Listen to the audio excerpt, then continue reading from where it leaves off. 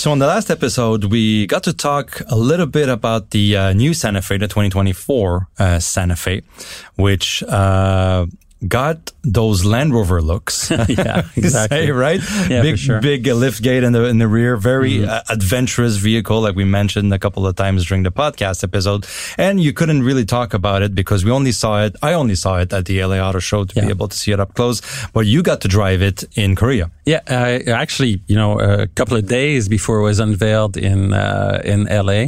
Of course, there was an embargo, so we couldn't talk about driving impressions or anything like that, about the performance. But nevertheless, obviously this is the fifth generation for the Santa Fe. It's much bigger now, as we've discussed, and they're trying to have more of a separation between the Tucson and the Santa Fe.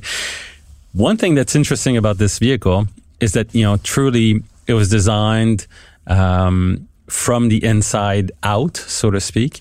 And starting with the rear hatch, that was the starting point for the vehicle, according to the designers that put it together. They discovered, obviously, during the pandemic, a lot of people were going out and doing stuff with their vehicles and trying to get out of their house and to go out and camping or whatever into the wilds. And so they decided to make the Santa Fe more usable from that standpoint. Also, 3 rows standard seating now. Yep. So again, it's a big vehicle, and in terms of engines and powertrains, basically now we have 2, because they've dropped the normally aspirated 2.5 liter engine, and for Canada they'll be offering it with the 2.5 liter turbo engine, and which is just shy of 300 horsepower, but in terms of torque, it's like 311 pounds-feet of torque. It's a big, heavy vehicle. It's like 2.2. It looks big. Yeah, it's 2.2 tons, metric tons. So it's not quick. I'll tell you that right off the bat. It's not quick. Even though it's got a good transmission, it's got the 8-speed double clutch transmission. So that's really nice. The key thing about this vehicle is really how smooth it is. The transmission shifts very, very smoothly. It's very quiet. It's very comfortable, but it's not fast. It's not something that you really enjoy driving. If you're really into driving dynamics and, carving corners once in a while, even if it's just an off ramp or an on ramp, and you're in that snack bracket in that type of vehicle, obviously, the car to get is the Mazda CX-50. It's much better driving car than the Santa Fe is. But in terms of quietness and ride comfort, I was really impressed with the Santa Fe. It's very, very quiet. It's very boxy, but it's very aerodynamic. It's actually more aerodynamic than the previous generation Santa Fe. And I think that helps a lot with like the wind noise, road noise, things like that. And also, getting the laminated glass up front and things like that really, I think they really did a lot of work in terms of making the car, quieter, a little bit more plush also. When you're inside this vehicle, with the screen that's been lifted from the Ioniq 6, it looks very much more upscale. And we were talking about the Land Rover reference. There's one thing I noticed when you look at the steering wheel from the Santa Fe.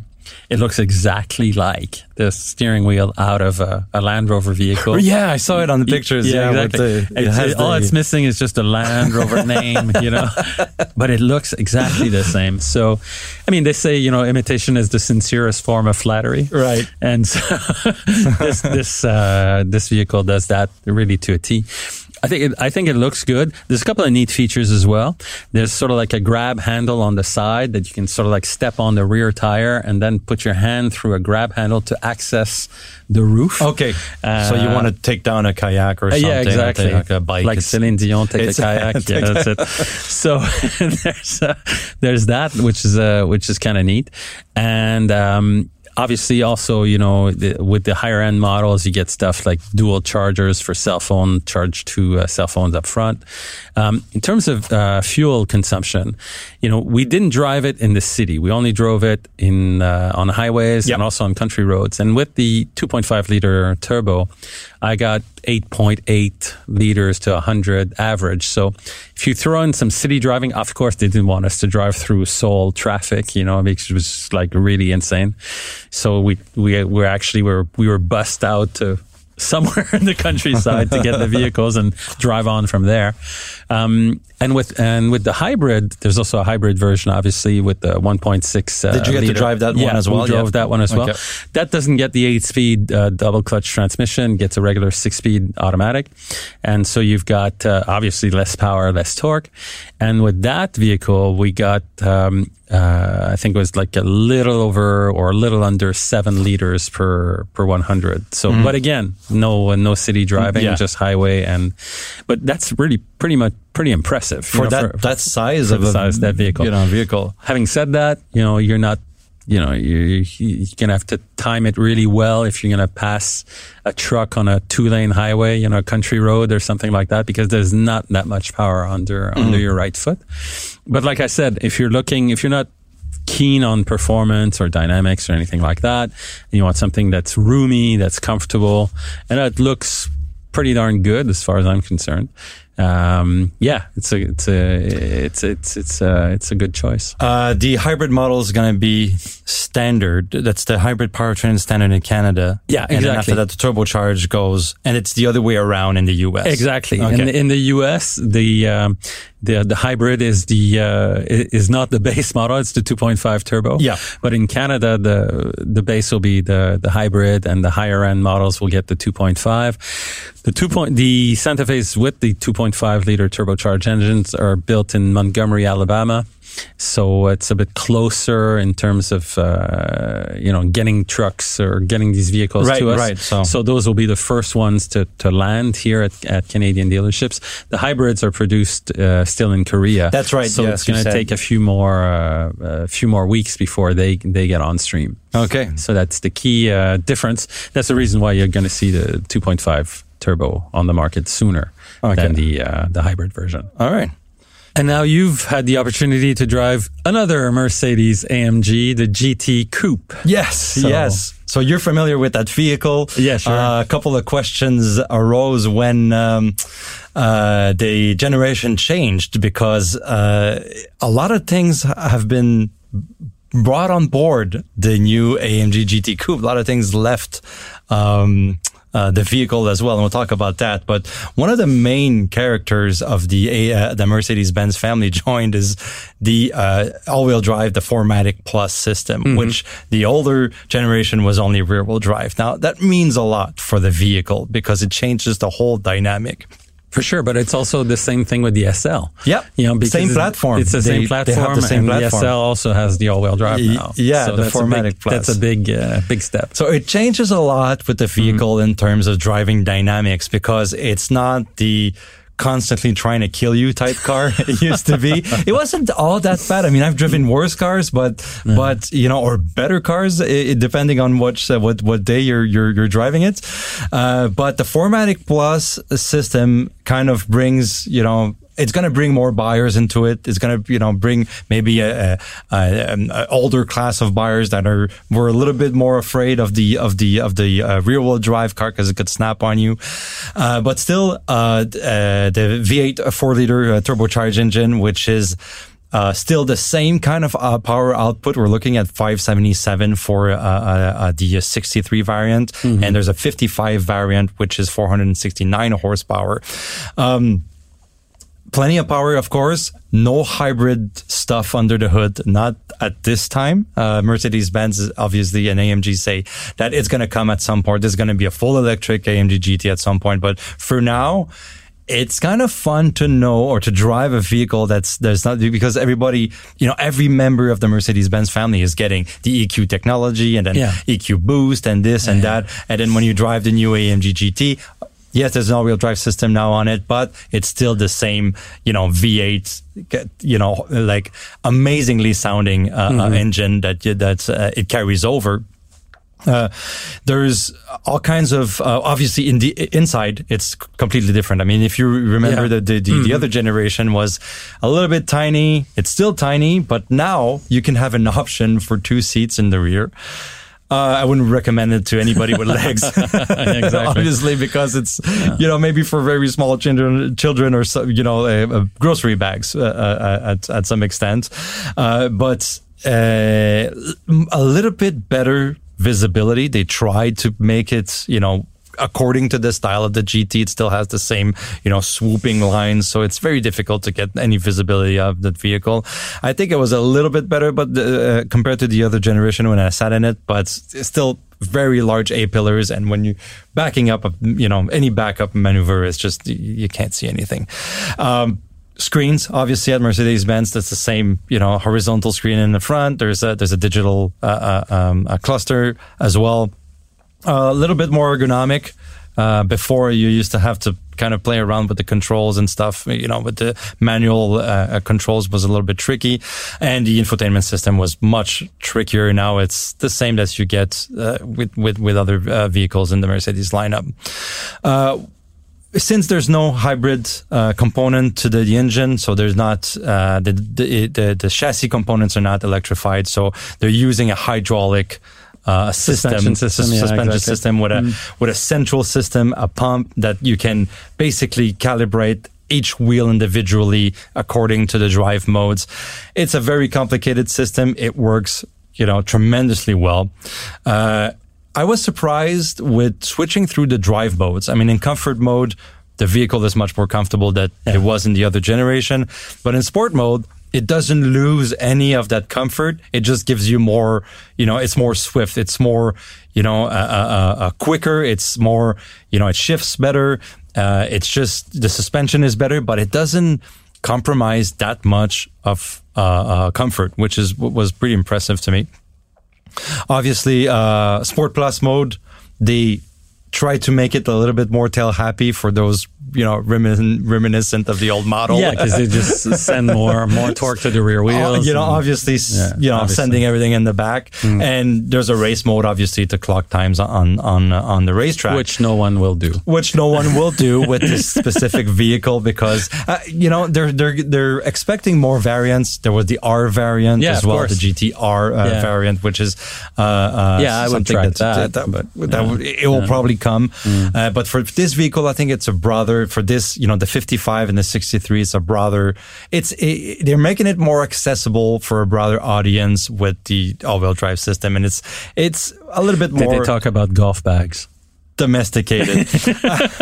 Did they talk about golf bags? I'm pretty sure you can fit a golf bag in the rear, obviously, but that's saying a lot about putting that vehicle in other people's hands. Yeah. Obviously, braking, absolutely almost too much braking. So there's no lacking of that.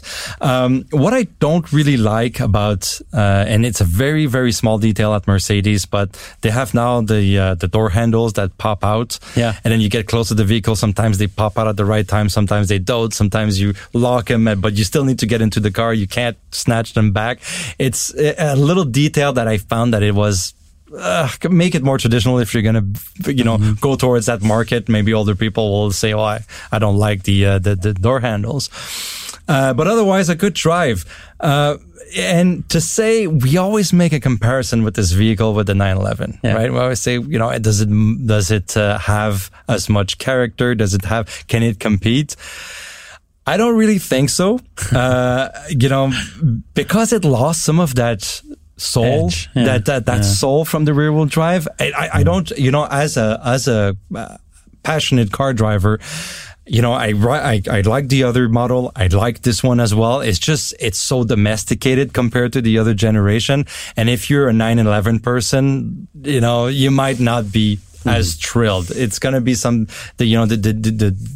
GT is more GT than it was ever before. So very powerful, but a little bit more tame and maybe a little bit less spice that you would find in, you're not going to find, you're going to find in the 911 lineup, but maybe you're not going to find with the GT. So So, Gab, you drove a 3-row vehicle that we're not going to see very often in that 3-row configuration, the Land Rover Defender 130. Yeah, the 130, obviously, everybody knows what the new Land Rover Defender looks like. I mean, it's even a Lego model, for crying out loud.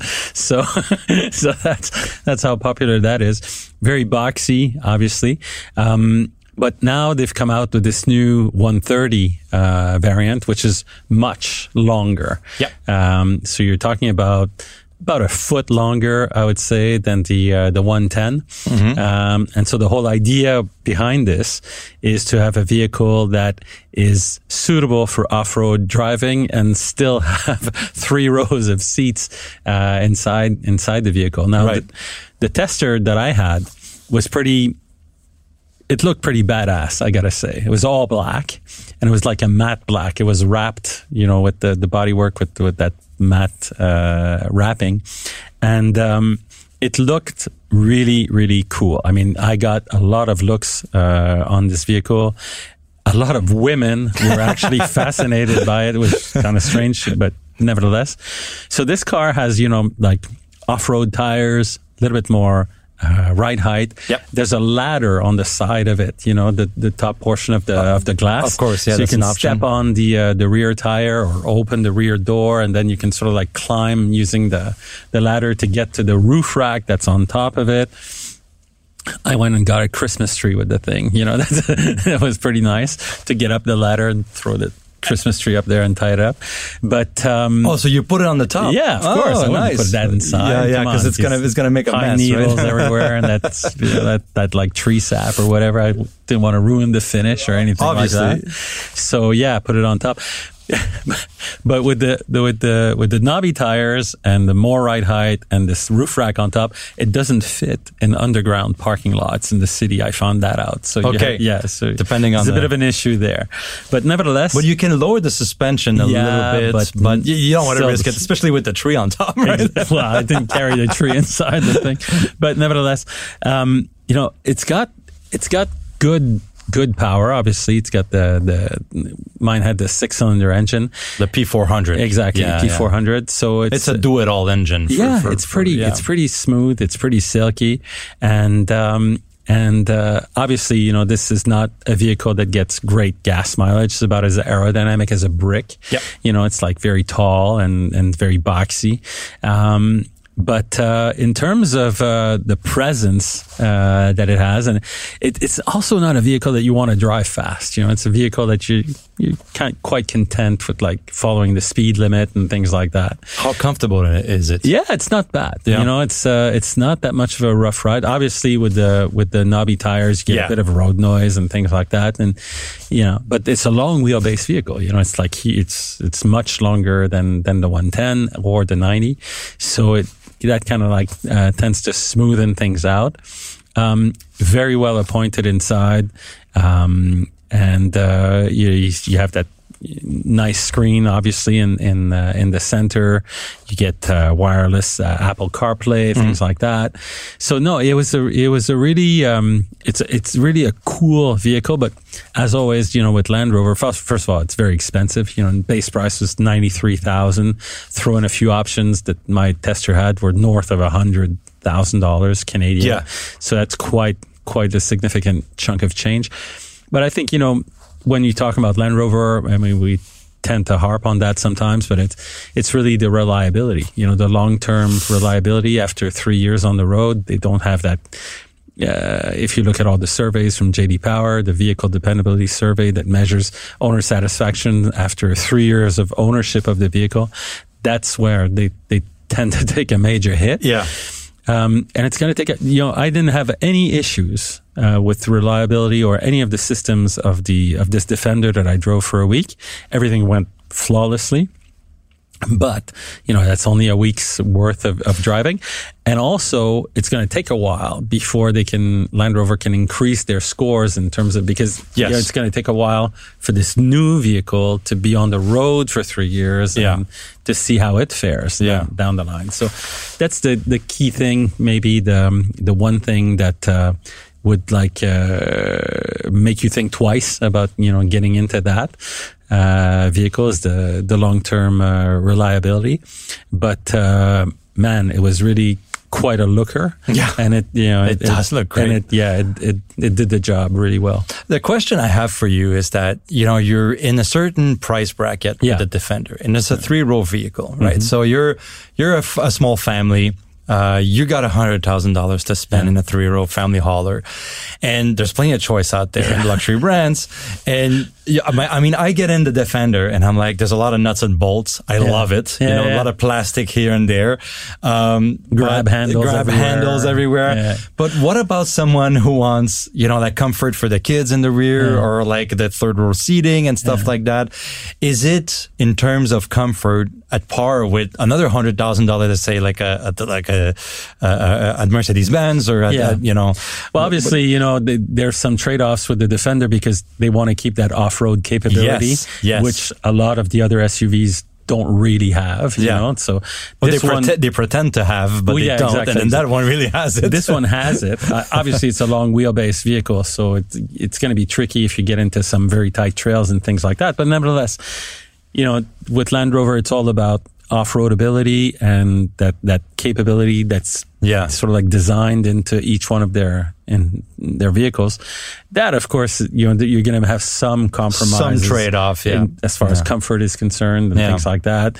But nevertheless, if there's one issue with this 130 that I drove, it's because, of course, you've got the rear spare tire hanging off the back. Yeah. It's pretty long. It makes it even longer. So even when you're parking in like parking lots and shopping malls and things like that, when you're backing out of a space, you have to be very careful, not to hit the other row of cars that's behind you. You sort of have to do it like 2 or 3 forward, backward, before you can get out. And, you're talking about rear visibility through the center mirror. You can't see a thing. Because of the tires. And even the backup camera, the tire interferes. So, but nevertheless, it's, once you get used to these kind of hang-ups, I mean, it's going to work. But, it's a very, very good looking, truck. Got a lot of thumbs up from all kinds of people about this. Probably had to do with the matte black paint. It's Darth Vader, your car's here kind of thing. I love it. Okay. So there you go. So we're still got a couple of weeks on the road ahead of us before the holidays. I'm going to go out to California to drive the Chevrolet Blazer EV, which is an important vehicle in Canada and the US, and get our impressions on this one. And you're going out much further to drive some very unknown vehicles. We don't really know exactly, but something's cooking at Audi, and you're going to be there to see it. Yeah, I'm going to Oman. Oman is a small country, Arabian country, which is sort of like very close to Saudi Arabia, Yemen, and of course also the United Arab Emirates. And we're going there to drive the new lineup for the A3 family. So obviously Audi's a small compact car, so I think we're going to be looking at A3, S3, and possibly even RS3. And also we're going to drive some prototypes. They call them prototypes, but basically what I think we're going to drive is the new updated e-tron GT. It's going to need, they're going to do a facelift of this car. It's been on the market for a while, but they're also with the new architecture that they're sharing with Porsche, developing new models, and they've developed new electric motors, new batteries as well. So I think they're going to introduce us to the fact that this new e-tron GT will get, more efficient, more powerful motors, and also perhaps more range from this new battery. So that's something that I'm really looking forward to, because that's been a bit of an issue with the e-tron GT and also the Taycan. Is the limited range when you compare it to the competition. Having said that, when they say you've got 400 kilometers of range, you're going to get 400 kilometers of range. Except with us in the middle of winter, but that's about it. In the desert, it's going to be fine. Yeah. But anyway, so I'm looking forward to driving that and to see what that's all about. And of course, we'll report back on that when we get back. Perfect. Well, thanks for everything. And we'll be back in a couple of weeks to report on the various events we're attending. Follow us on the web, carguideweb.com, also on YouTube and TikTok, Instagram, and Facebook for everything automotive. Thank you for watching. See you next time. Take care and so long. Thank you for listening to the Car Guide Podcast. Don't forget to subscribe and leave us a review if you'd like. Visit us at carguideweb.com for daily updates and news on everything auto, as well as weekly reviews and drives. You can also follow us on Facebook, TikTok, YouTube, and Instagram at The Official Car Guide.